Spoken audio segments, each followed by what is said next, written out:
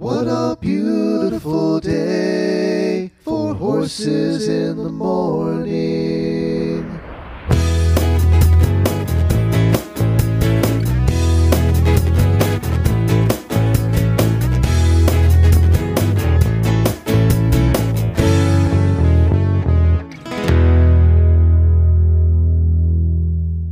I am Glenn the Geek from Ocala, Florida. And I'm Wendy Ying from Sarasota, Florida. And you're listening to Horses in the Morning on the Horse Radio Network for May 2nd, 2019, episode 2173. This episode is brought to you by the American Driving Society. Good morning, Horse World.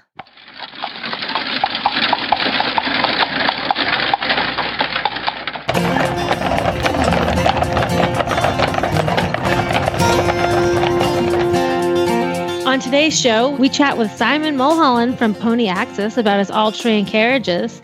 Kathleen Hack covers wheels on Carriages 101.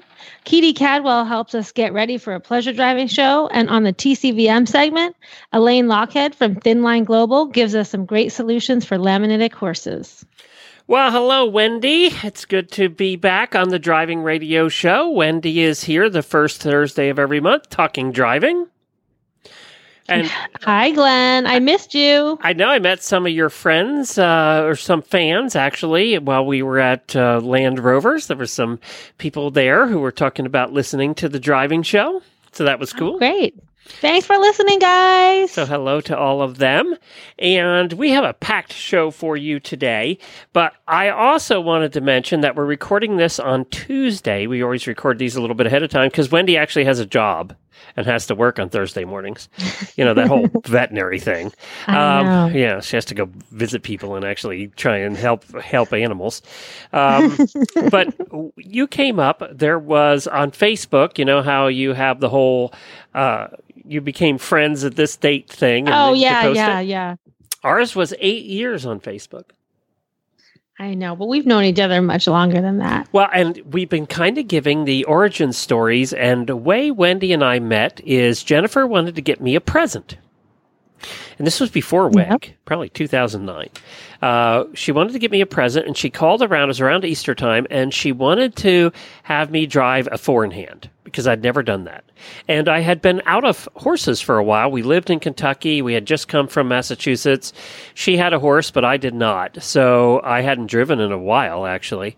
And she wanted to just make sure I drove something. And I don't know if the four-in-hand was part of the original plan. And she called around and called around and called around. And we ended up coming out to your place. Yeah, you did. I had no idea. When we were at Gala. Yeah. We were at Gala Horse Center. Which wasn't far from where we lived in Lexington, and I had no idea where we were going. She didn't tell me. And we show up, and it turns out to be a four-in-hand of Hackneys. So it was... Well, what happened was I was talking to Jen about it, and then she told me that you had this Hackney pony, and we were going to go out with the horse team. But since you were a pony person, we said, why don't we take the Hackney ponies? Because Sterling had some Hackney ponies, and we put them together, and we all went out. Yeah, we went out, and I drove my first four. I didn't wreck. Well, I got close to wrecking, but I didn't wreck. You did not get close to wreck. You didn't get close at all. And what happened was we got in the car after, and Wendy, you sat in the back of the carriage. And we ended up chatting.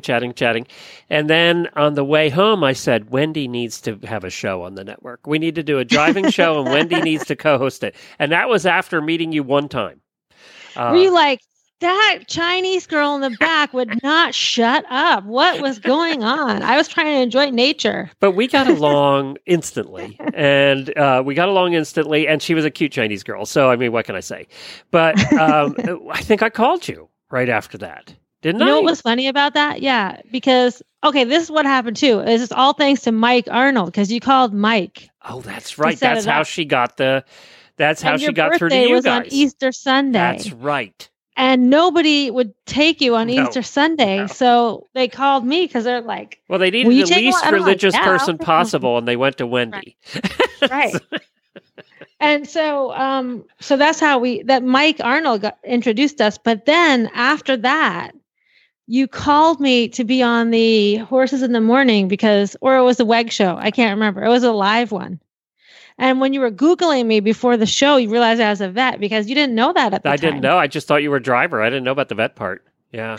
And then I was super nervous about going live anyways, because, I always say this, I'm kind of shy about public speaking. No one ever believes me because once I get going, I'm okay. But I'm nervous about it beforehand. And you put me totally on the spot because I thought we were going to talk about forehand and you just wanted to talk about the vet stuff, which was fine. But then... And then I told you later that was actually your audition. And you didn't know it. And I had to do a 5 elements reading for Helena, who was having a toxic relationship with her horse. Yep, that's right. That's right. And then that was it. We were off and running. We started the driving radio show and been together ever since. Yeah. But that's how we met. That was the origin story of how Wendy became part of the Horse Radio Network. And then we moved to Florida. And then, along the way there, in about 10 minutes, we became best friends. I mean, that was the other thing. So that's why you had to move to Florida. That's right. We had to be nearer to Wendy. And we do get to see you more often now. That's always a good thing. This summer, I'll probably see you more because you'll come down. And we're going to be bringing Finding Florida to Sarasota, I think, in June. I contacted them, and we're trying to work out the details. So hopefully in June, we'll be back and doing things in Sarasota and visiting you guys. Well, now it's time for our product feature of the month with Dr. Wendy Ying. What you got? Well, I have an herbal formula for laminitis that we call Hot Hoof. And it's a good name. It's called Hot Hoof because in Chinese medicine, laminitis is heat and stagnation. So that translates to Western medicine. Heat is inflammation and stagnation is pain. So that's how we describe laminitis. So what we need to do is we need to get rid of the heat and have to get rid of the stagnation. So to do that, we need to help with the inflammation, cool down the feet, and we need to increase the circulation in the feet. Because with laminitis, there are 2 things that can happen. The blood can get stagnant and stuck in the capillaries of the hoof, causing the pain, or the capillaries can close off and then not bring blood to the hoof. So we need to increase the circulation to get the old stagnant blood out and to bring fresh oxygenated blood in to save the lamina. And Hot Hoof is a great herbal way to accomplish those goals. And also we can use that as part of founder prevention. So, I know that pony people like you, Glenn, when springtime comes around, you start to get nervous because if your pony gets that muscle off and he's out all day eating grass, you worry that he's going to have a laminitic episode. Or anytime you're in a situation where you have something that might trigger laminitis, you can give this Hot Hoof formula as a sort of prevention to help reduce the chances of them getting laminitis. So this is something you would use on a regular basis then, rather than just as a one-off? Well, it's not a supplement. But you can use it when you have laminitis. It's like a chronic thing. Like this is something that you're always going to deal with. It's so funny you said that because when we got home from a week away, the first thing Jennifer did was feel Scooter's feet. Right, exactly. And she said, they're nice and cool. Yay. Well, and that's another thing. Like that Jennifer is very good at managing the pony, but then you go away and you don't know. That's what she was worried about. Yeah. Right. So this would be a great thing to put him on this kind of herb when you're away, and then you hope your horse sitter doesn't overfeed give him too many cookies. So what's in this? What kind of herbs do you use for that? Well, the 2 herbs that we use for inflammation is yin chen, which is an artemisia. It's a strain of artemisia. And the other one is da huang, which I love this herb because this is the only one that I can remember in Chinese. It's big yellow, and that's rhubarb root. And that helps with the inflammation, but it also helps regulate your blood sugar. And then there are herbs to relieve pain. And these are some herbs that we've talked about in the past. Mo Ya, which is myrrh resin. Remember the 3 wise men brought the myrrh? Gold, frankincense, and myrrh. Right. So myrrh is myrrh was the one nobody ever knew what it was. Right. And actually the Chinese translation of Mo Ya is hidden medicine. And it's because it's the resin of the plant. The plant is just this like spiky weed. It looks like a tumbleweed. But then the gummy resin, when you dry it, you can use it as a medicine topically to relieve pain and swelling, or you can use it internally like we do in this case. And that's why they were bringing it. It was medicine. It was medicine, yeah. And then Hong Hua, which is the safflower. And we use many of the herbs that we use the roots. In this case, the safflower, we use the flower part in this medicine, and it increases circulation. Very cool. Yep. And this is really important. Okay, laminitis is serious. It can kill your horse. So it's great to listen to the Chinese medicine segment about laminitis, but if you have any laminitic episode with your horse, you need to see your vet immediately. And then your vet will help you get through the acute phase and then plan out your chronic care phase. Very good. And what's the product called and where can they find it? It's called Hot Hoof, and you can find it on drwendyying.com. Kathleen is here from the CAA, Carriage Association of America, and I got to hang out with Kathleen. We had a little get-together for dinner the one night last week when I was in Kentucky, didn't we? We did. It was great to see you. It was fun to do that, talk a little podcasting with other people. That was kind of fun. And then I got to see Kathleen showed up at our meetup at jump number 1 all the way the hell at the other end of the horse park for cross-country day. It was I don't know why Jamie makes us walk all the way out there to meet. You should be at the end. It should be in the middle, right by the stands. That's what it should be. The head of the lake is the place to be. Yeah, that'd be perfect. Yes. But no, we have to meet it out at number 1.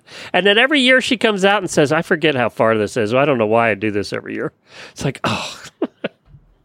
Anyway, Kathleen, it was good to see you. We're talking about wheels today, right? We are.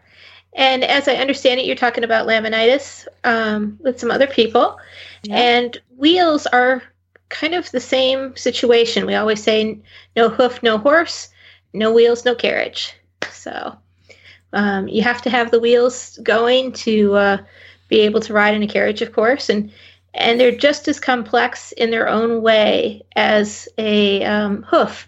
You do need to be an expert at making wheels before you attempt one, or should be, just as soon as you should be a expert farrier to be able to do some of the things that we need to do with hoof care. So, the wheels, I think of all the parts of the carriage, the wheels, of course, are the most important because if you don't have your wheels, you're going to crash. But it's always difficult to find somebody to repair the wheels. It is, and it doesn't get any easier. Many of the people that work on wheels have to go through an apprenticeship. In most cases, that's about 4 years, and then they sometimes go on to be journeymen and farther on and on. It's not something that you learn in a day. While I was doing some research, I came upon a man he had bought some hickory because he needed to make 2 pieces of a wheel. And he thought he would just do that. And 18 tries later, he finally got it right. And so it is one of those things where you do have to know what you're doing. There's a lot of geometry involved. Making things round is hard. It is. One hates math. I do. That one, I would. You know what my wheel would look like, right? Yeah. You do a sled. It'd be bumpy. Let's put it that way. And that's why sledges were the thing for a long time until we got the wheels going. It's so much simpler to have just a sledge or a sled. Before we get going too far, though, I did want to talk about the 4 main pieces of a wheel so that we're all on the same vocabulary. So the outside of the wheel is, of course, the tire. And essentially what we're talking about, the rim kind of area, usually is like on a wooden wheel, it's wooden. On a metal wheel, it's about 2 inches wide usually. That is called the felloe. And then most of us know what a spoke and a hub are. So those are the 4 main pieces of a wheel. So the tire hooks to the felloe? Yes. Okay. Yes. Why do they call it the fellow? Did you find out that? Because I did not. They didn't want to insult ladies, so they insulted men instead. Well, and it is spelled differently. It's Felloe. Oh. So, yeah. I don't actually know why it's called a fellow, but I did learn a lot about them in the course of trying to condense all this knowledge that you need in 4 years to it's like trying to condense college down into a 10-minute conversation. So the elevator pitch of wheels is that there is a wheel for every surface and everything that you do. And just as we have trouble finding people to fix them today, you did back in the ancient times as well, but they didn't have quite as many wheel choices as we have now. Now we have hard rubber tires, pneumatic tires, which are air-filled. And then, of course, we have all the different options as to what the felloe and the spokes are. They can be metal, they can be wooden, etc. Wendy, do you have any idea what we typically make the fellows out of? What type of wood? I have no idea. So this is one of those things where we get into the environment. In the United States, we tend to use hickory, which is lighter than the wood that they have in Europe. And that's why we exported so many wheels during the 18th, 17th, 18th century, because we had better wheels. But that's where we took out our forest, because, like, for instance, in Michigan, we took out almost 82% of the forest at one point, and a lot of that went to carriage making. And so it was the aluminum wheel of the day. It was, and we still use hickory. It's for its size, it's the best that you can get. It'll take a little bit of like if you hit a rock or whatever, you know, as you're going down the road, it'll take that beating the best, which is something that we don't think about on a given day. But if you're a wheelwright, this is something that is very concerning to you, is what type of wood you use. So whether you use rubber on the outside or have pneumatic, which are the air-filled tires, if you have a wooden wheel, the inside or the felloe is probably either ash or hickory. The spoke is usually oak, and the hub, which is the middle part, is elm. And we're also a little bit losing the American elm, but they have the best twisted grain structure that doesn't split easily. So that was something else. In addition to geometry, you needed to know all this about woods. Who knew? So amazing. Like, think about all the trial and error that went into that. Yes. And that's where, again, why we exported so many of them at one point in time, because we just had better wood. It would hold up to the roads, but not be as heavy. And then, you know, we just had the auction at Martin's. We had some French vehicles go through. We had some English vehicles go through. And when you start looking at those wheels compared to an American wheel, you can see it. You have to remember that they didn't even put cobblestones down in Paris until the 12th century. And so they had to go through some serious mud, and those wheels reflect it. So, like, they don't look as in good a shape as the they're American heavier wheel. Yeah. So if you... Oh, so you're saying when you look at the European vehicles, the wheels should look heavier. Yes, bulkier. There's usually a little bit more substance to them. And physically, they're heavier, which is why the coaches are heavier. And that's why we used to send American coaches over, because they were lighter. That makes sense. So we all know how we measure horses, right? In hands. Yeah. And so our hand is roughly how many inches wide? 4.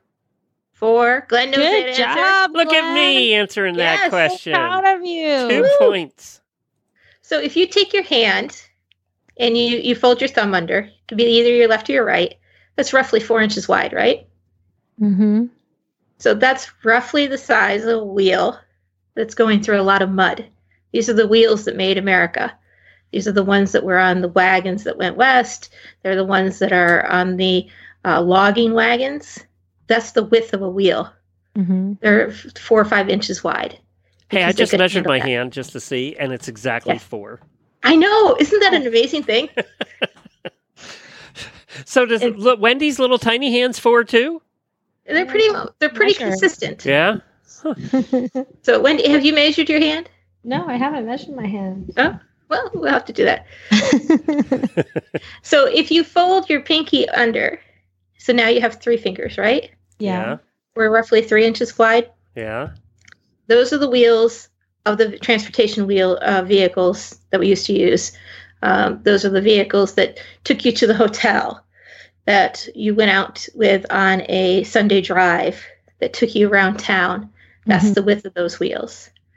When you get down to, and it's not always exact, everybody made a little bit different wheel, but when you start talking about 2 and 3 inches, that's when you're talking about the marathon vehicles of today. They're not that, they're maybe 2-3 inches wide. Yeah.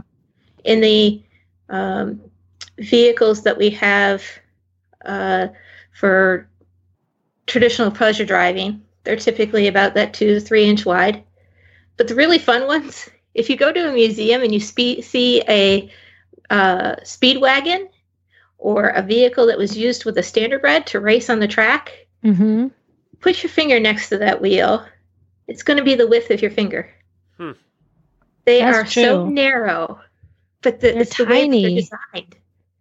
Yes. And it looks like if you hit one bump, you're going to just break into a million splinters. Right. And it's because the way that they designed them was so that the spokes would take the weight and they're only going straight. And they were just amazingly delicate wheels, but they're not that different from the wheels that they used on, let's say, the Silk Road back in, Marco Polo time. Right. They're not, they still all have the same things in common, which is a really amazing thing. Isn't it amazing that back in that time, 300-400 years ago, they could figure out how to make round wheels and make them round?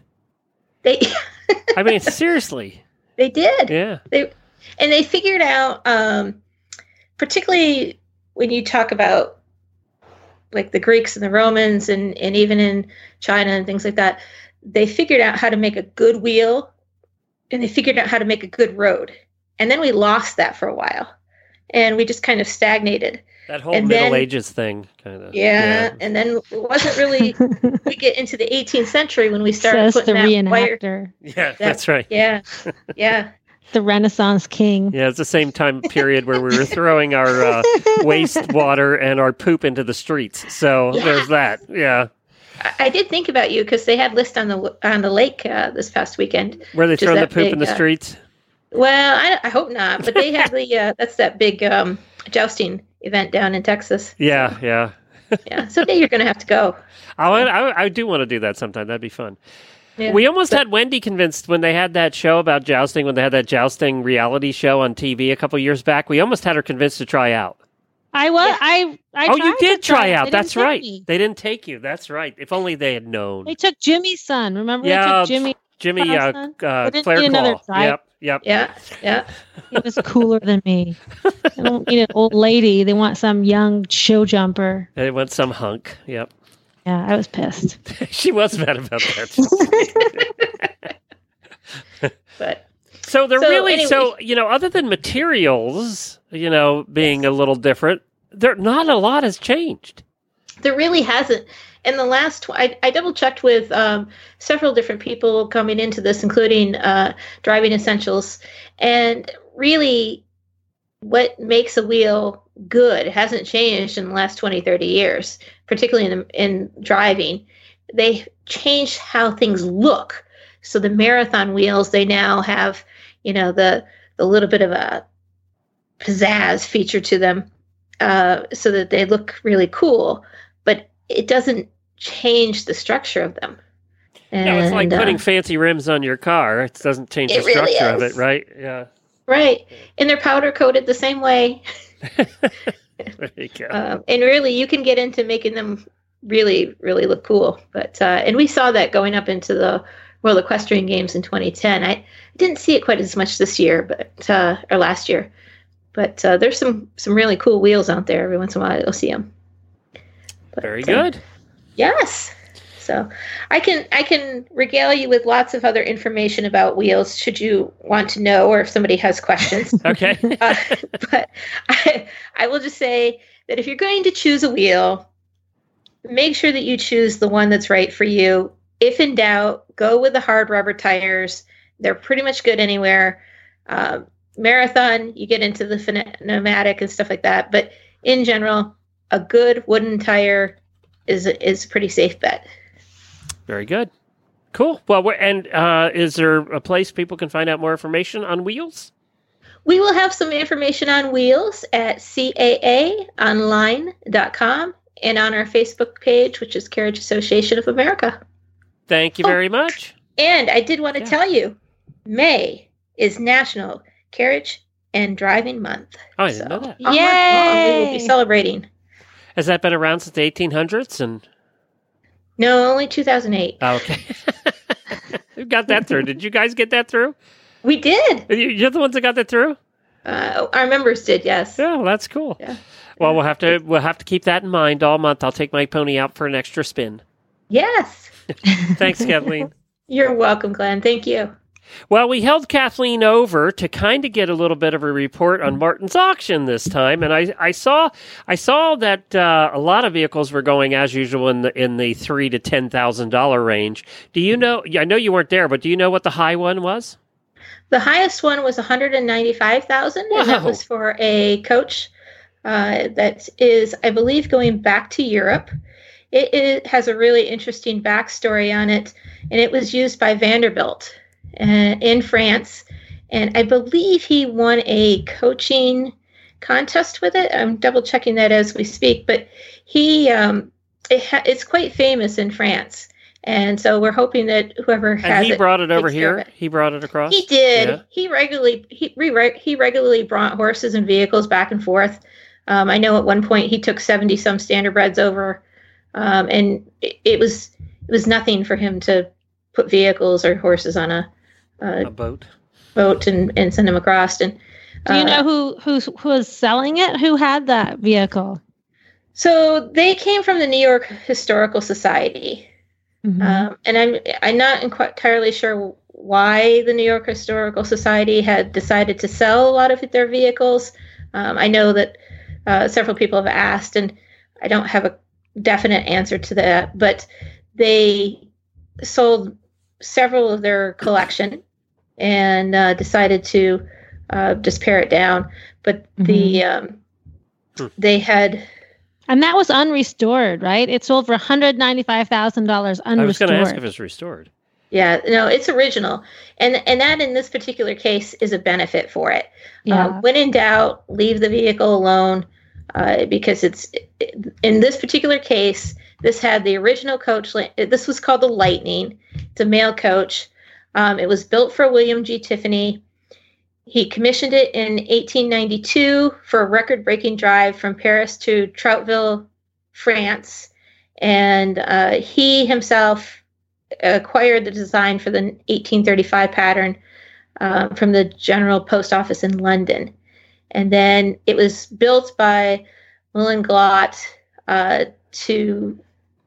for him specifically. They made a 140-mile trip in this vehicle.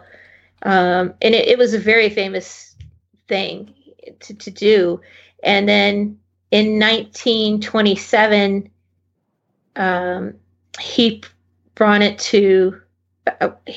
back to the United States. So it has quite the history. And then there were several other carriages. I think they sold over 200 carriages this past weekend. And I heard the prices were really good up there. They were. There was some very, very nice Brewster vehicles. Brewster was a leading manufacturer at the time. And those vehicles, there was over a dozen of them. And they were going anywhere from 5 to 150,000. So there was quite a range, but they sold a Brewster Victoria for 5,000. There were several vehicles that were affordable, but were expensive. I mean, that's just what they are for what the maker. You don't get much better quality there. Do you remember the Albany Cutter? You were talking about that a couple of weeks ago or a couple months ago. They had a couple of those go for in the $1,000 range. Some sleighs. They did. They had a Albany Cutter from 1850 that went for 1.5K. And as we said, there were several there that had really great provenance because they came from the New York Historical Society. They knew what they were, and they've probably only had one or two owners. So that's a collector's dream. And in most cases, they were in either original condition or conserved condition. And Wendy, you missed it. You could have picked up a Sicilian donkey cart for $3,500. Glenn, you don't understand. Since I've been going to Martin's auction, I have been trying to get one of those. Oh, really? And I want the ones with the Jesus heads all around the sides. But they always go for too much. $3,500 for your Sicilian donkey cart. You missed it. Do you have a little donkey? No, I just want one of those carts. I'm like, what always fascinates me is the hearses. Was there hearses? There were a few of them. Unfortunately, I don't know what the price range was on those. But usually there's one or two that come through. Yeah, and usually they're in the $3,000 to $6,000 range. Well, so the prices were back up a little then, is what we're saying. They were, particularly when you get this type of collector's market from the Historical Society. Well, yeah, they had 16. I'm reading here. They had 16 carriages from the New York, and sold with all the appointments, everything. Yes. Yeah. And particularly the provenance, which is really important. That type of thing is really important for collectors. Most of these, well, I shouldn't say that. Some of them are staying here in the United States. Some of them are going back to Europe, where they'll be well loved. They're all going to collectors that we know of. Yeah. So, and they'll be preserved the way that they are and taken care of, which is a lovely thing. Charlie, Poppy, I know you're listening to this. You have to give us a report of what you bought. So let us know because we know he bought. So we know he bought something. Oh yes, he did. He bought a tail light. And Barry, what Barry buy? We know Barry bought something. I don't know, but you know what went really high that nobody expected was Capewell nails. Are you familiar with those? No. Mm-hmm. So Capewell is a really famous manufacturer of horseshoe nails, and they had a sample, a salesman sample of all the nails that Capewell had made at that point in time, and that sold for $1,150 or something like that. For some nails? Oh my God. Yes, but nobody has ever seen one before. I wanted it. Charlie wanted it. That must have dated back a ways to get that kind of money. Yeah.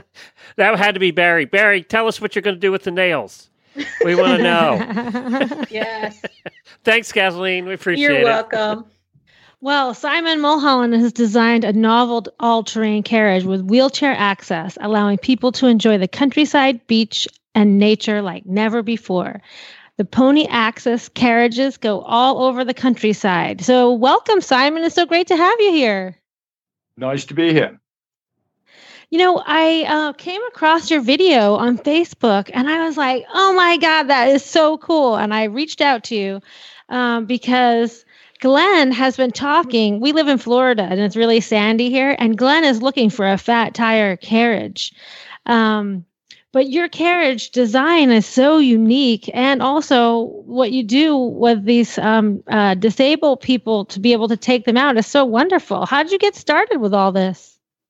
It's an odd history. I started building carriages in 2000.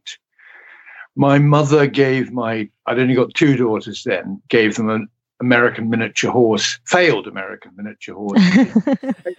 He's too tall. The tape measure read 41.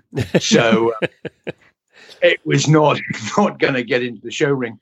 And I just wanted a safe one-man pony-powered vehicle so that I could exercise the pony. Mm-hmm. And nobody was building one-man vehicles in the UK. Nobody has focused on safe vehicles. And I'm a coward.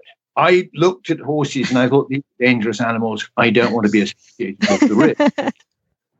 And I've gone a very weird route and built fanatically safe vehicles. And the essence of the system is that I can release the pony. I've got radio control release. I've got manual release. I've got automatic release. I've got every known way to turn a horse-drawn vehicle into a piece of garden furniture. So you mean you're saying when you're sitting in the carriage, you can release the carriage from the pony? Instantly. Yep. You know, my dad, who was an engineer, he always said that to me. He's like, why doesn't someone design this? So if the horse is running away, you just have it, you press a button and it lets go. So you don't get killed. I have no idea why you would need that. Having never had a pony that bolts all the time. The system was invented. I mean, it came into my head in 2005. And I was flying through the air into a fence post, which was a railroad tie fence post. And as I hit it, I realized that I didn't need to hit fence posts. It hurts. And the thing was that I was driving a fairly goofy pony that hadn't been driven before in a vehicle that didn't fit it, in a harness that didn't fit it. Mm-hmm. And I'm sure this animal never went faster than a trot. It was hard to persuade it to trot. And it had gone up to a canter really very fast indeed. And then just cut loose. And I could have stepped off the back of the vehicle and been safe, but I didn't think the owner of the pony would pay me for the vehicle. So I stayed on the vehicle and got flipped into a fence post, as inevitably was going to happen. Yeah. But as I hit the post, I realized if I could have just stepped off and released the vehicle, I would have been unhurt and got the money. So that's why. Well, and that's the way the horses get hurt. The worst is because if you are riding and you fall off, the horses just usually stop and eat grass. But when the horses have no one in the carriage and the carriage is chasing them, that's when they inevitably get hurt. It's the carriage chasing them is just that, absolutely. And I hate to see it. I mean, it's one of those things you can see them terrified. Yeah. And I mean, I put a known bolting Clydesdale into the vehicle. I didn't particularly want to, but I was told I'd get paid some money I was owed if I did it. But I put this animal in, and you could see it was going to bolt. And I let it get fast enough that it was clear to every single person around that this was bolting. And then I pulled the ribbon. And the minute it was out of the vehicle, it stopped. And I thought, and that, if you choose to get into a vehicle attached to 4 horses and steer it around with a couple of bits of string, that's your choice. But if I've got somebody who uses a wheelchair, who is non-verbal, who maybe is vulnerable and can't make an informed decision, I need them to be safe. For people to go fun and do stupid things, I'm absolutely in favor of that. It's great. Right. Well, now it's a 2-wheeled cart, so I know why there's a third wheel. There's a third wheel extending out the back, and that is if you do release, the cart doesn't tip over and dump the wheelchair and the person out the back. Exactly. Okay. And the thing about that is that everyone sees it as a 2-wheel with a wheel at the back. If you look at it as a motorcycle sidecar going backwards pulled by a horse, then you understand the geometry. Okay, I had to think about that. Now, we get back to the release thing? How does the release work? Basically, it runs off an electromagnet. Mm-hmm.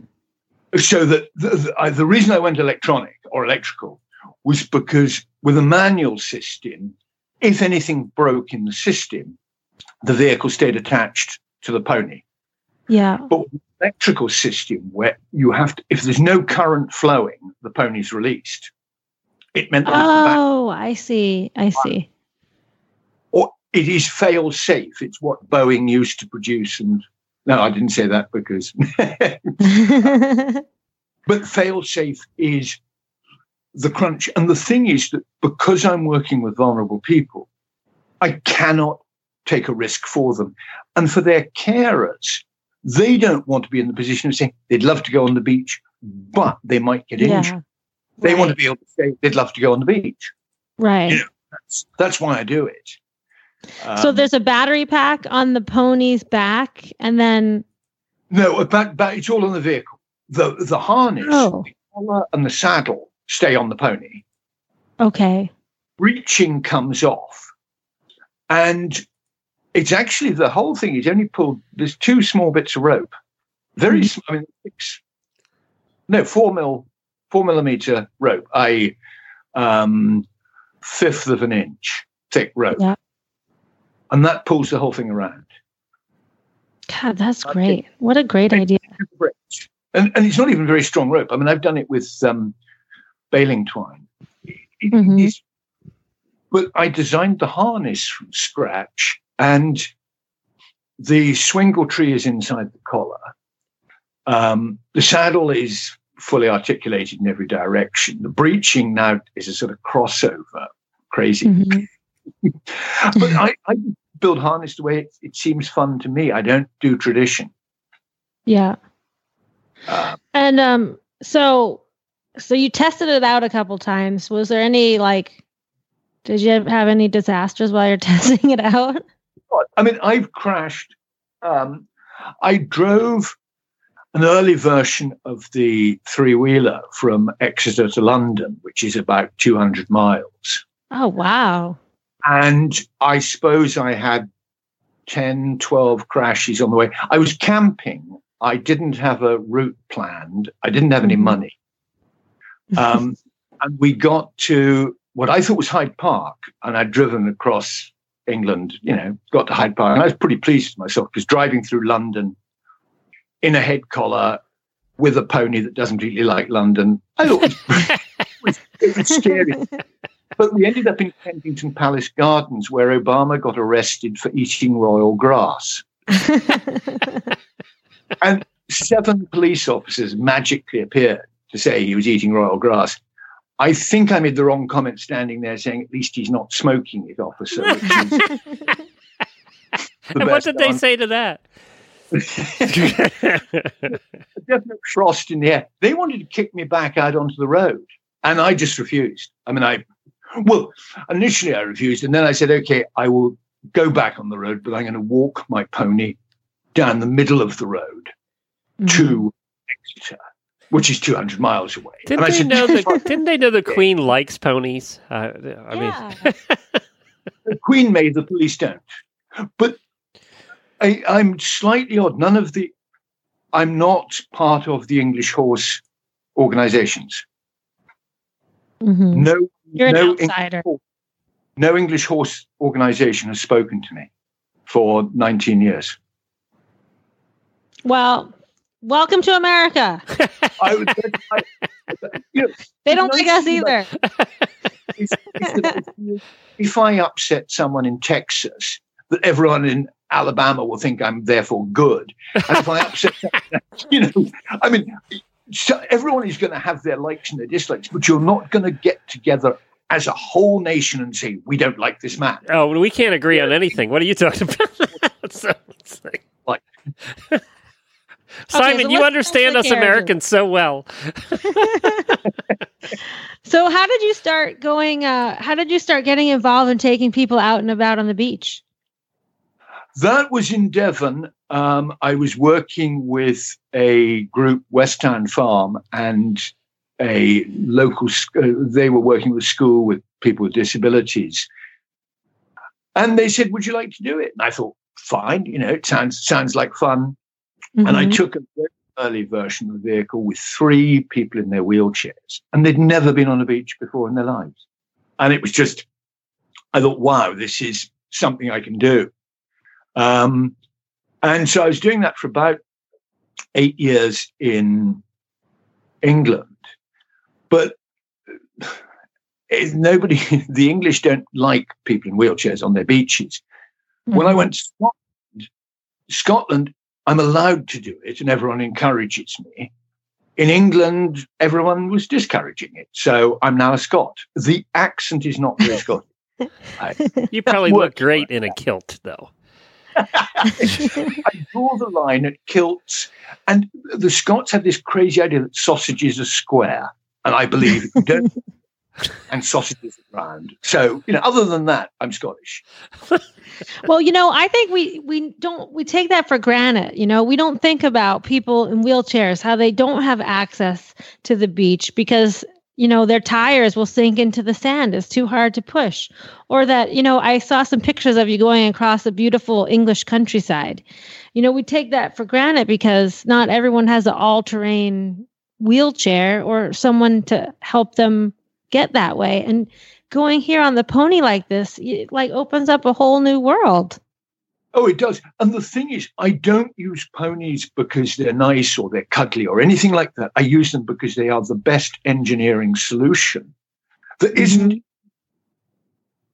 any petrol, diesel, electric motor that will beat a pony in terms of low-speed propulsion across all terrain. They just, they are absolutely where it's at. They're far and away the best. And Obama is a very cool pony as well. Okay, well, you have to tell us about Obama. I got him in January 2009, and he was black and white. And I thought it was the least relevant thing about him. And I thought, and what I find extraordinary is I cannot think of another politician who was functioning in January 2009 who I still respect. And Angela Merkel, possibly. But other than that, it's pretty limited. No, I just thought he was a cool guy. I liked the pony. And Obama and I have now been together for 10 years. And I can't imagine I can't imagine not working with him. But I'm training a new pony at the moment. And he's a thug, and he's 5 years old, and he's goofy, and he doesn't really listen to what I say, but he's back when I let him go. And I was driving Obama this morning and I just put Obama into the vehicle. I'd got Freddie on a lead rope, set off, and Freddie's sort of trying to barge his way into the vehicle. I thought, right, you're ready to drive. Do you think Obama knows that he has a really important job when he's taking these rides? He certainly is aware when it matters, he does exactly what I want. The rest of the time, he barges into me, bites me, wanders off, ignores me, whatever happens. Usual pony stuff. real I have one too. They're great. They are just beautiful characters. But I took him up Dartmoor with a guy in his wheelchair in the snow. And it was pretty tricky. And there was only one route up this tour that you could use. And so Obama was doing a very tough, very twisty route through the rocks. And he never put a foot wrong. And I don't consciously give him... nobody knows how I control him. I don't know how I control him. He just does what I think should be done. And it's basically he can read my body language. And since he's so damn good at it, I let him do all the hard work and do the clever stuff. So now, Simon, do you sell these carriages commercially? I don't do anything commercially. If I wanted to, I would have done something very different 19 years ago. I actually lived for 8 years on an illegal traveler site in a derelict caravan to make this, which is not, shall we say, the best evidence of sound business. Making a profit, I haven't heard about one of those things for years. Yeah. I'm not a businessman. I'm a good inventor. I'm a good pony trainer. I don't do people if I can avoid them. And I love inventing crazy vehicles. But I am going to be selling the Ibex. It's getting a new name. It's becoming the tricycle, but spelled T-R-A-C-H, as in the Scots Gaelic for beach. And I will now be hammered by any Scots listening. Tell me that I pronounced it wrong. And we will be selling it because I've now got it. The safety systems are so automatic that you crash it. And that means it's now ready to sell. but I haven't worked out. I guess it's going to be $8,000 to $10,000 is my guess. Mm-hmm. And that includes the harness, because you have to use this harness with this carriage, right? Oh, it not only includes the harness, but there's 2 computers on board. Oh, right. Well, you can't get the safety systems to work without the computers. And then I need a good sound system, because if you haven't got loud music blasting out of your vehicle, there's something wrong with you. And possibly this is going to sell really well in America, Simon. You might have to take an American tour. Oh, I would love, to my mind, as a Mulholland to drive a pony I'd trained in a vehicle I built down Mulholland Drive would just be the ultimate. Okay, we're going to have to, so that we can make that happen for you. Where can people, do you have a website? Yes, it's Pony Access, spelt AXES. It's my idea of a joke. Nobody gets it. I got it when I saw it. I thought it was great. So I thought it was a great idea. But if you go, on Twitter, I'm Pony Access. On Facebook, I tend to be Simon Mulholland. But if you Google Obama the Pony, you'll find me, because I sort of tag along behind him. This is very cool. And I have a good friend who we see all the time here in Ocala, who's a para rider in a wheelchair. And I can see her having a blast with this, especially with my Hackney pony going down the beach at 90 miles an hour. She would love this. Oh, yeah. Oh. So the other thing is that I'm just in the process. I've got another vehicle called the Bar M Chopper, and you need to know Bruce Springsteen's This Hard Land to know the reason for the name, which is a slam chariot. Oh, designed cool. Huh. And as far as I can see, it's uncrashable.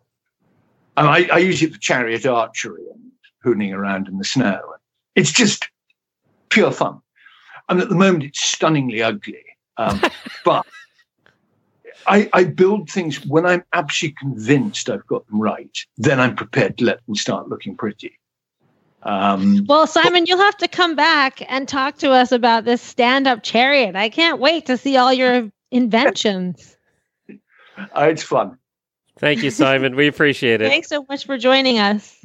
Well, as always, since we started the Driving Radio Show, we are sponsored by the American Driving Society, and it's their 45th anniversary. That's right. 45 years of being the inspiration for drivers all over North America.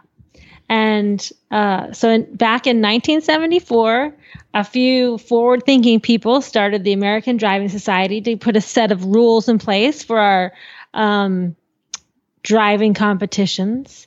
And fast forward to now, we're in the 45th anniversary year of the American Driving Society. So congratulations, American Driving Society. And to celebrate that, they're having a whole bunch of anniversary items now for sale. They have 45th anniversary. They have a special logo, and they're putting that special logo on sweatshirts, on vests, on polo shirts, on backpacks, on hats. They're putting it everywhere, and people can go buy it. You can go to the AmericanDrivingSociety.org and search for 45th anniversary merchandise. You know, if you already have ADS gear, you already know what a cool logo that is with the collar and the whips. But now it has this like flashy silver swoop, so you can update some of your gear. I really like the vests. Those vests are really comfy. And the zip top tote is really good too for all your horsey stuff. So you can go right now to AmericanDrivingSociety.org for all of your 45th anniversary gear.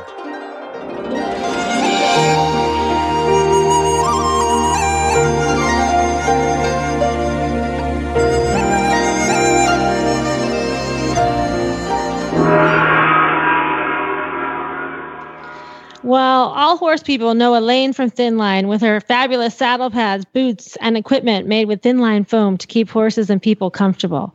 But now she's developed a new line of flexible filly products to protect horses with minimal interference to their freedom, like the flexible filly slow feed grazing muzzle and her lightweight breathable splint boots. So welcome, Elaine, to our show. Hi, thank you so much. I'm so happy to be here. Yeah, it's so great to have you on because, we're talking about laminitis today. And one of the things about laminitis is there's so much long-term care for your horses. They have relapses or you need to get them through a long period of time. And one of the ways we say your best option or your best hope of coming through a laminitic episode is if your horse is smart enough to lay down and rest a little bit, take the weight off his feet.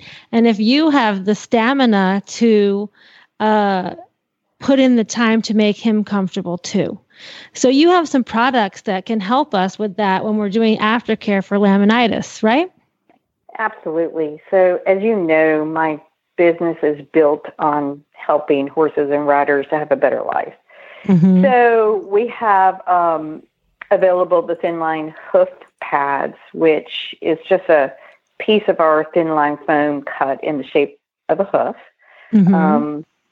It's $13, and this product has just done some amazing things for laminitic horses because, as we all know, if horses won't lie down or lie down enough, they just need to find a level of comfort that we can't just keep throwing pharmaceuticals at them because, mm-hmm. as you were saying, it's a really extended process to get a horse back up and well from a laminitic experience. So, the thin line foam has such amazing weight distributing features that we created a hoof pad and started testing it through veterinarians. And we have horses who will you put the pad on, you can just duct tape it to the bottom of the foot, you can put it in a boot, but you just give them this pad and they just start walking. And people are like, whoa. And so then you've got a horse who is now mobile. And so you don't get the secondary health issues that you very often can experience from a laminitic experience. Yeah, we were talking about that a little bit earlier, is that, you have this problem with the circulation. You need to circulate the blood to the foot. And if the horses are just standing or they're laying down too much, they don't circulate the blood because they need to step on their feet as a pumping action to pump the old blood back up to the heart and bring new oxygenated blood back down. But if they're so sore, it's hard for them to have that blood flow. Exactly. So this is a really easy kind of thing to add to your, all that you're going to do for your horse. It's something very simple, and we've seen some great results. And, just feel so grateful that we have something that can help. And it's great that it's so easy to apply. So you can just, if you're looking at a long-term progress of changing your boots or doing the duct tape thing, here's something right. that doesn't absorb any liquid and it's antimicrobial. Correct. So you won't get any of the fungus or, mm-hmm. different issues that you might have with the hoof. Yeah, that's great. Yeah. And so now tell us about your new muzzle. This muzzle looks great. Yeah, we're really excited about the muzzle. I think it's one of the products that horse people just really hate to do to their horses, to stick them in a muzzle. Yeah. And, we see so many horses who just get so cranky in them and they get hot and they're cumbersome and you feel like you've put them in some really archaic device. And so, we've spent about 4 to 5 years working on this design because our goals were that we wanted something that was going to be versatile, flexible, breathable, and comfortable for the horses, as well as being effective. Mm-hmm. And so we did it. We came up with, and it looks very simple, but when you look at, so often the simplest things are the ones that really work. Right. So it's a very special design, just like our foam is so special.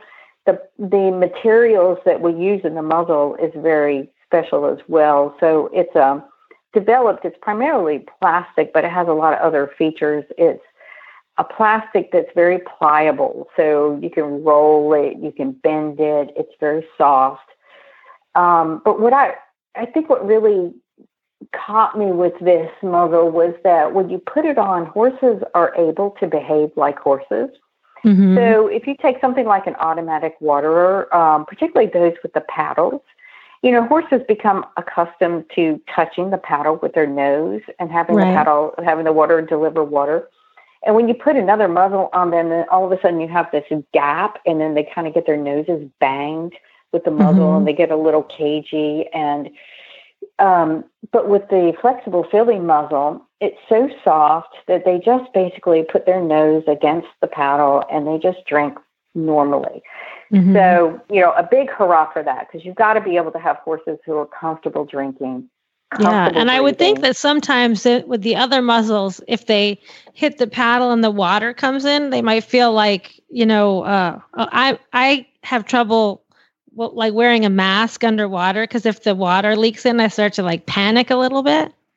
Right. You see that a lot with horses. They just get a little startled. And, so I was kind of looking at that, and I was looking at the way that horses graze in the muzzles, and it was almost like I could just watch the frustration of our equine friends. Yeah. And I was like, okay, what can I do? There's got to be a better way. There's got to be a way. We do need to keep our horses from eating too much grass so that, they stay healthy and don't become obese or, God forbid, have these laminitic episodes. So as I was working with different people to try to design this, I was just very clear about what I wanted. And what I wanted to see was horses who behave as if they're really in a natural environment. As though they were grazing, maybe there just wasn't as much grass out there. Mm-hmm. And that's what they look like when they're grazing in the flexible filly muzzle. They just look like they're not bothered. And sure, they would like to be able to grab mouthfuls of grass, but Right. But at least this way they can be out with their buddies. They're not trapped in the little dry lot feeling sad for themselves. Exactly. And they get to be horses. And does it, how do you fit it? Does it come in different sizes? It does. We presently have 2 sizes, and we're working on a mini and a pony size, which we hope will have out midsummer. Mm-hmm. So it now comes in a horse and an oversize. Okay. People are a little shocked sometimes because the way that it attaches to the halter is via zip ties or cable ties. Mm-hmm. And we went round and round about it, and there were, some other designs we had that were a little more complicated, but the zip ties work great. Yeah, zip ties. I use that for everything at the barn. Right? It's so easy. It's just so easy. And so you get the muzzle and you fit it to your horse until it, they can stand at rest and it doesn't lay on their nose. So you have to adjust it in the front or the back to make sure that it's resting comfortably. And then you just turn them out in the halter with their muzzle on. And speaking of the halter, you also have these halter pads that you can use with it in case your halter is rubbing them, right? Oh, right. So in conjunction with the muzzle, we also designed, I guess most people see the sheepskin halter guards. Yeah. So they're designed in the same size format as those, except they're made of the thin line, which we all know, doesn't rub, and of course has that antibacterial, antifungal in it. So that. Well, you know what else is great about it? It doesn't pick up like cockleburrs. Think about those sheepskin with those cockleburrs on it, and if your horse has to wear this halter all day. Right, and no dirt. I mean, it just falls off, or you can hose it off. It just eliminates all that hassle. Yeah, that's great. Yeah, exactly. Now I see also it has some like UV protection. So does that help with horses that get sunburnt? Yes, it was very important to put that UV protection in the plastics because horses, because the muzzle is clear. Mm-hmm. So that was another thing. It was easier to find materials that were black or a darker color, but we really wanted the owners to be able to see exactly what was going on with their horse, to make sure that, they didn't get a stick caught up in there or anything like that. So we created a clear muzzle just for, the comfort and safety of, so the owners could feel good about it. And so we added UV protection to that. So horses with white noses can stand in the sun, and it's like you put on a little sunscreen every day. And it's helpful all around. Yeah, we need that in Florida. I'll tell you, down here in Florida, it's so sunny that all of their little white noses get sunburnt. I know. Well, Elaine, thanks so much. And where can everybody find you? You can find us at thinlineglobal.com, and we are available in most independent tax stores, as well as some of the bigger dealers. So we hope you'll find us anywhere out and about on the show circuit or online. All right, great. Thanks. Thanks, Elaine. Thank you for your time. Thanks, Glenn.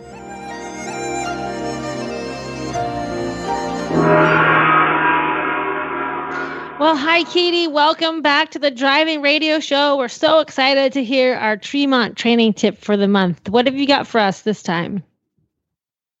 Hi, Wendy. Hi, Glenn.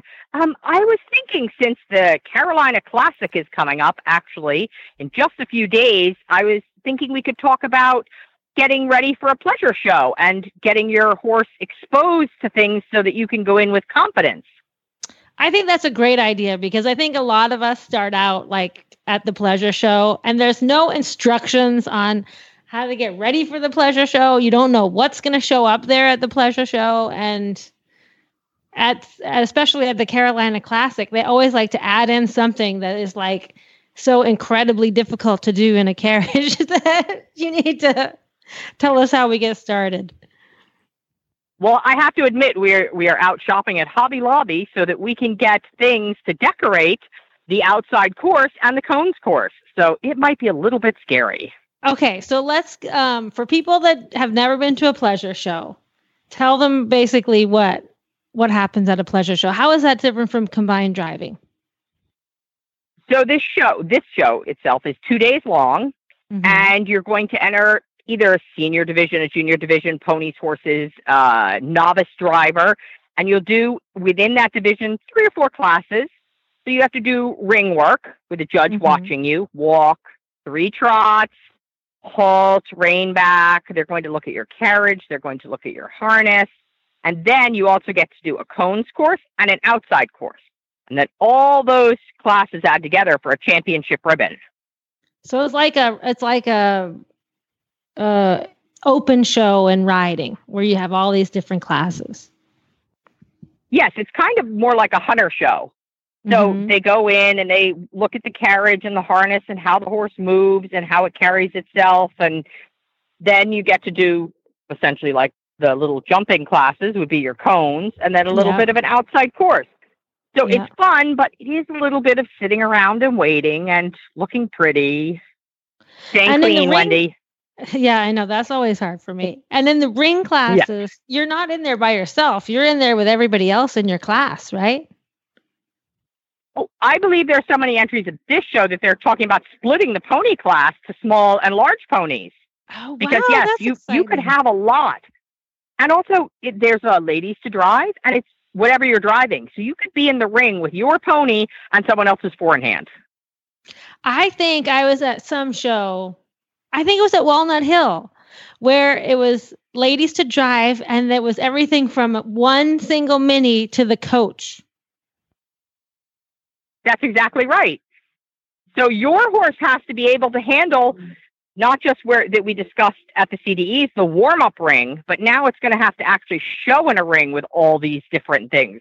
And we put up flags, and there are decorations around, and tents. So the horses and the ponies have to get used to all this so they don't react to it. And the show can actually be a pleasure for the driver. Yeah, you don't want it to be. But, you know, when I first started driving, you know, I was driving my pony at my house, and I wasn't in a big, you know, at a driving barn or anything. I mean, there was a driving barn down the road that I could go to. But if I was just at home, you know, he didn't see all that much, and everybody at the barn pretty much just drove single. So probably the first time my pony ever saw a pair was when I went to a pleasure show, which was the Carolina Classic when we were down at the racetrack, when we used to be down at the racetrack. But, you know, so then your best thing to do is to to take time before your class or as you're getting ready to expose them to this stuff and trot around the warm-up area and let them see things. Right. And the sounds of the different carriages. Like I had a little modern carriage, but the sound of the coaches or the four-in hands can be really loud. Yeah, especially with the metal wheels. Oh, yeah, that's scary. When the metal wheels hit the pavement?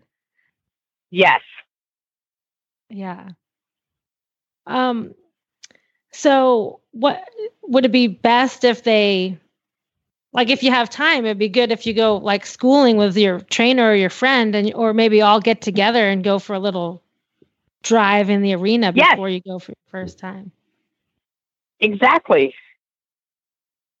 And what just about the same thing that we talked about with the combined driving is, you know, getting out with your friends, driving in the lead, driving behind, because essentially in a ring class, you're going to have people in front of you and behind you at all times. Right.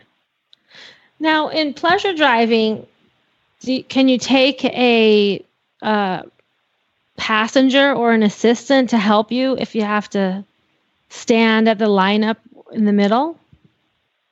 Absolutely. You can always have a groom with you, and you can also have passengers.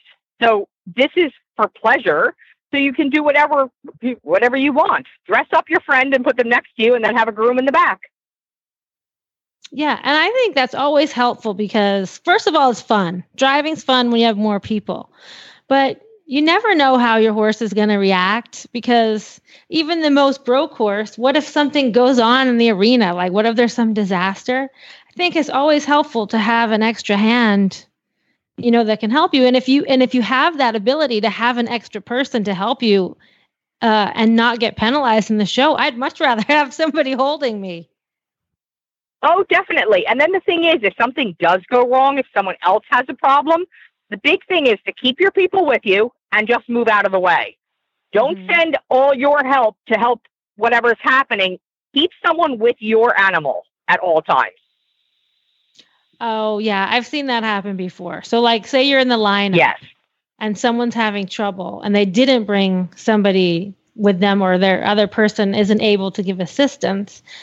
And then if your person leaves you, then now you're kind of at risk for something to happen too. And it could turn into a much bigger disaster. Exactly. That's exactly right. So tell me about this outside course. What's the outside course like? So we're going to drive around. And in the past, they've had interesting things, as you said, like you have to pick up a glass of champagne or things like that. So we have different tasks that they have to do. And one of them is going to be collecting an item from an old lady with a shopping cart. Oh, my God. How scary is that for the horses? Glenn, you better not make this your first pleasure show. That's funny. Glenn, does your pony not like old ladies in shopping carts? I don't know. I was just thinking, who's the old lady? You're not going to say. I'm not saying. Is she going to have an umbrella too? Yes. I was thinking about that also. Randy thought maybe a baby carriage would be good. Oh, my God. With a screaming baby in there? With a screaming baby, yes. Yeah. Oh, my God. That's funny. Could you imagine? I remember one year we had to, remember there was a rope hanging from the tree and you had to like drive in a circle while holding the rope. I mean, it was like, Glenn, these outside and you had to ring a bell. A mailbox. You had to open it and put the flag up on the mailbox. Oh, yeah. I mean, these outside courses, they're really fun, but in Southern Pines, they take it to the extreme, I think. Yes, probably. I would probably say yes. And while you mentioned Southern Pines, let's get a little bit of shameless self-promotion in here. Oh, yeah. Congratulations goes to the new reserve national champion for the pony pairs. Yes, I was so proud of the ponies. It was only their second show, and they were so much better than even at Southern Pines. Yeah. Than at Live Oak. Better than Live Oak. Yes, right? Yes. At Live Oak, yes. And so you showed in the advanced pony pair division, and what was the show like? Katie Whaley was the national champion. I was reserve national champion. It was a super nice show. I will say it was a very hard marathon. Well, there's a lot of hills on that course because it's an event course too, that 3-day event course. Right, and it had been raining, so it was a little bit boggy, but people just had to be smart with their animals. Yeah. If they got tired, pull them up, let them have a little bit more time in between hazards. The ground jury did take out one hazard for the advance, and they did lengthen the overall time, to try to give the ponies more of a break. Because on top of that, they sent the ponies at the very end of the day, even after the 4-in-hands. So the course was very chopped up. Yeah. And then how was the cones? Cones was good? So they ended up having Mark Johnson come in and do the courses. And he did a super job. Cones, people walked it and thought, oh, this isn't so bad. And then Mark had put a few angles in there. And I think in the intermediates, I know Maggie Sullivan went double clear. In the advance, I think maybe Donna Crookston, who's a typical double clear driver, went double clear, but there were not a lot of double clear rounds. The time was very hard to make. Well, Mark's like that. His courses, they look easy when you're walking it, but he has this devilish side, and he's driven everything. He's a good course designer. Yeah, he's driven everything, from pony to 4-in-hand. So he brings that into his course design, I think. So yeah, he did a really good job because I went into cones 0.3 ahead of Mary Phelps. Oh my God! So then you're so close. It's definitely cones will make a difference. Yeah. Who can live with that pressure? So it just it worked out in my favor that time. I was really happy with the ponies. Yeah, I think it was a very nice show. That's great. I love these ponies. And tell us again what kind of ponies they are. So they're Welsh crosses. They're half Welsh. One of them is, I'm not sure what he is, Welsh something, and the other is Welsh warm blood. So they're both 14-1. One's gray, one's liver chestnut. One's very girly, one's red. Red is a little bit of a drama queen, let's say. Oh, really? Yeah. Surprise. Chestnut. Yes, exactly. Pony. Well, Katie, thanks so much for joining us. And if anybody is down in Southern Pines, North Carolina, when is it coming up? Is it this weekend? It is this weekend. It is Saturday and Sunday. Kentucky Derby weekend. And it's at Big Sky Farm? Yes, Big Sky Farm.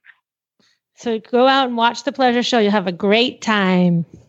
Well, that's it for the driving show, everybody. Now, if you want to hear all the past episodes of the driving show, it's easy. Go to drivingradioshow.com, and all the past episodes back to the beginning of time are there.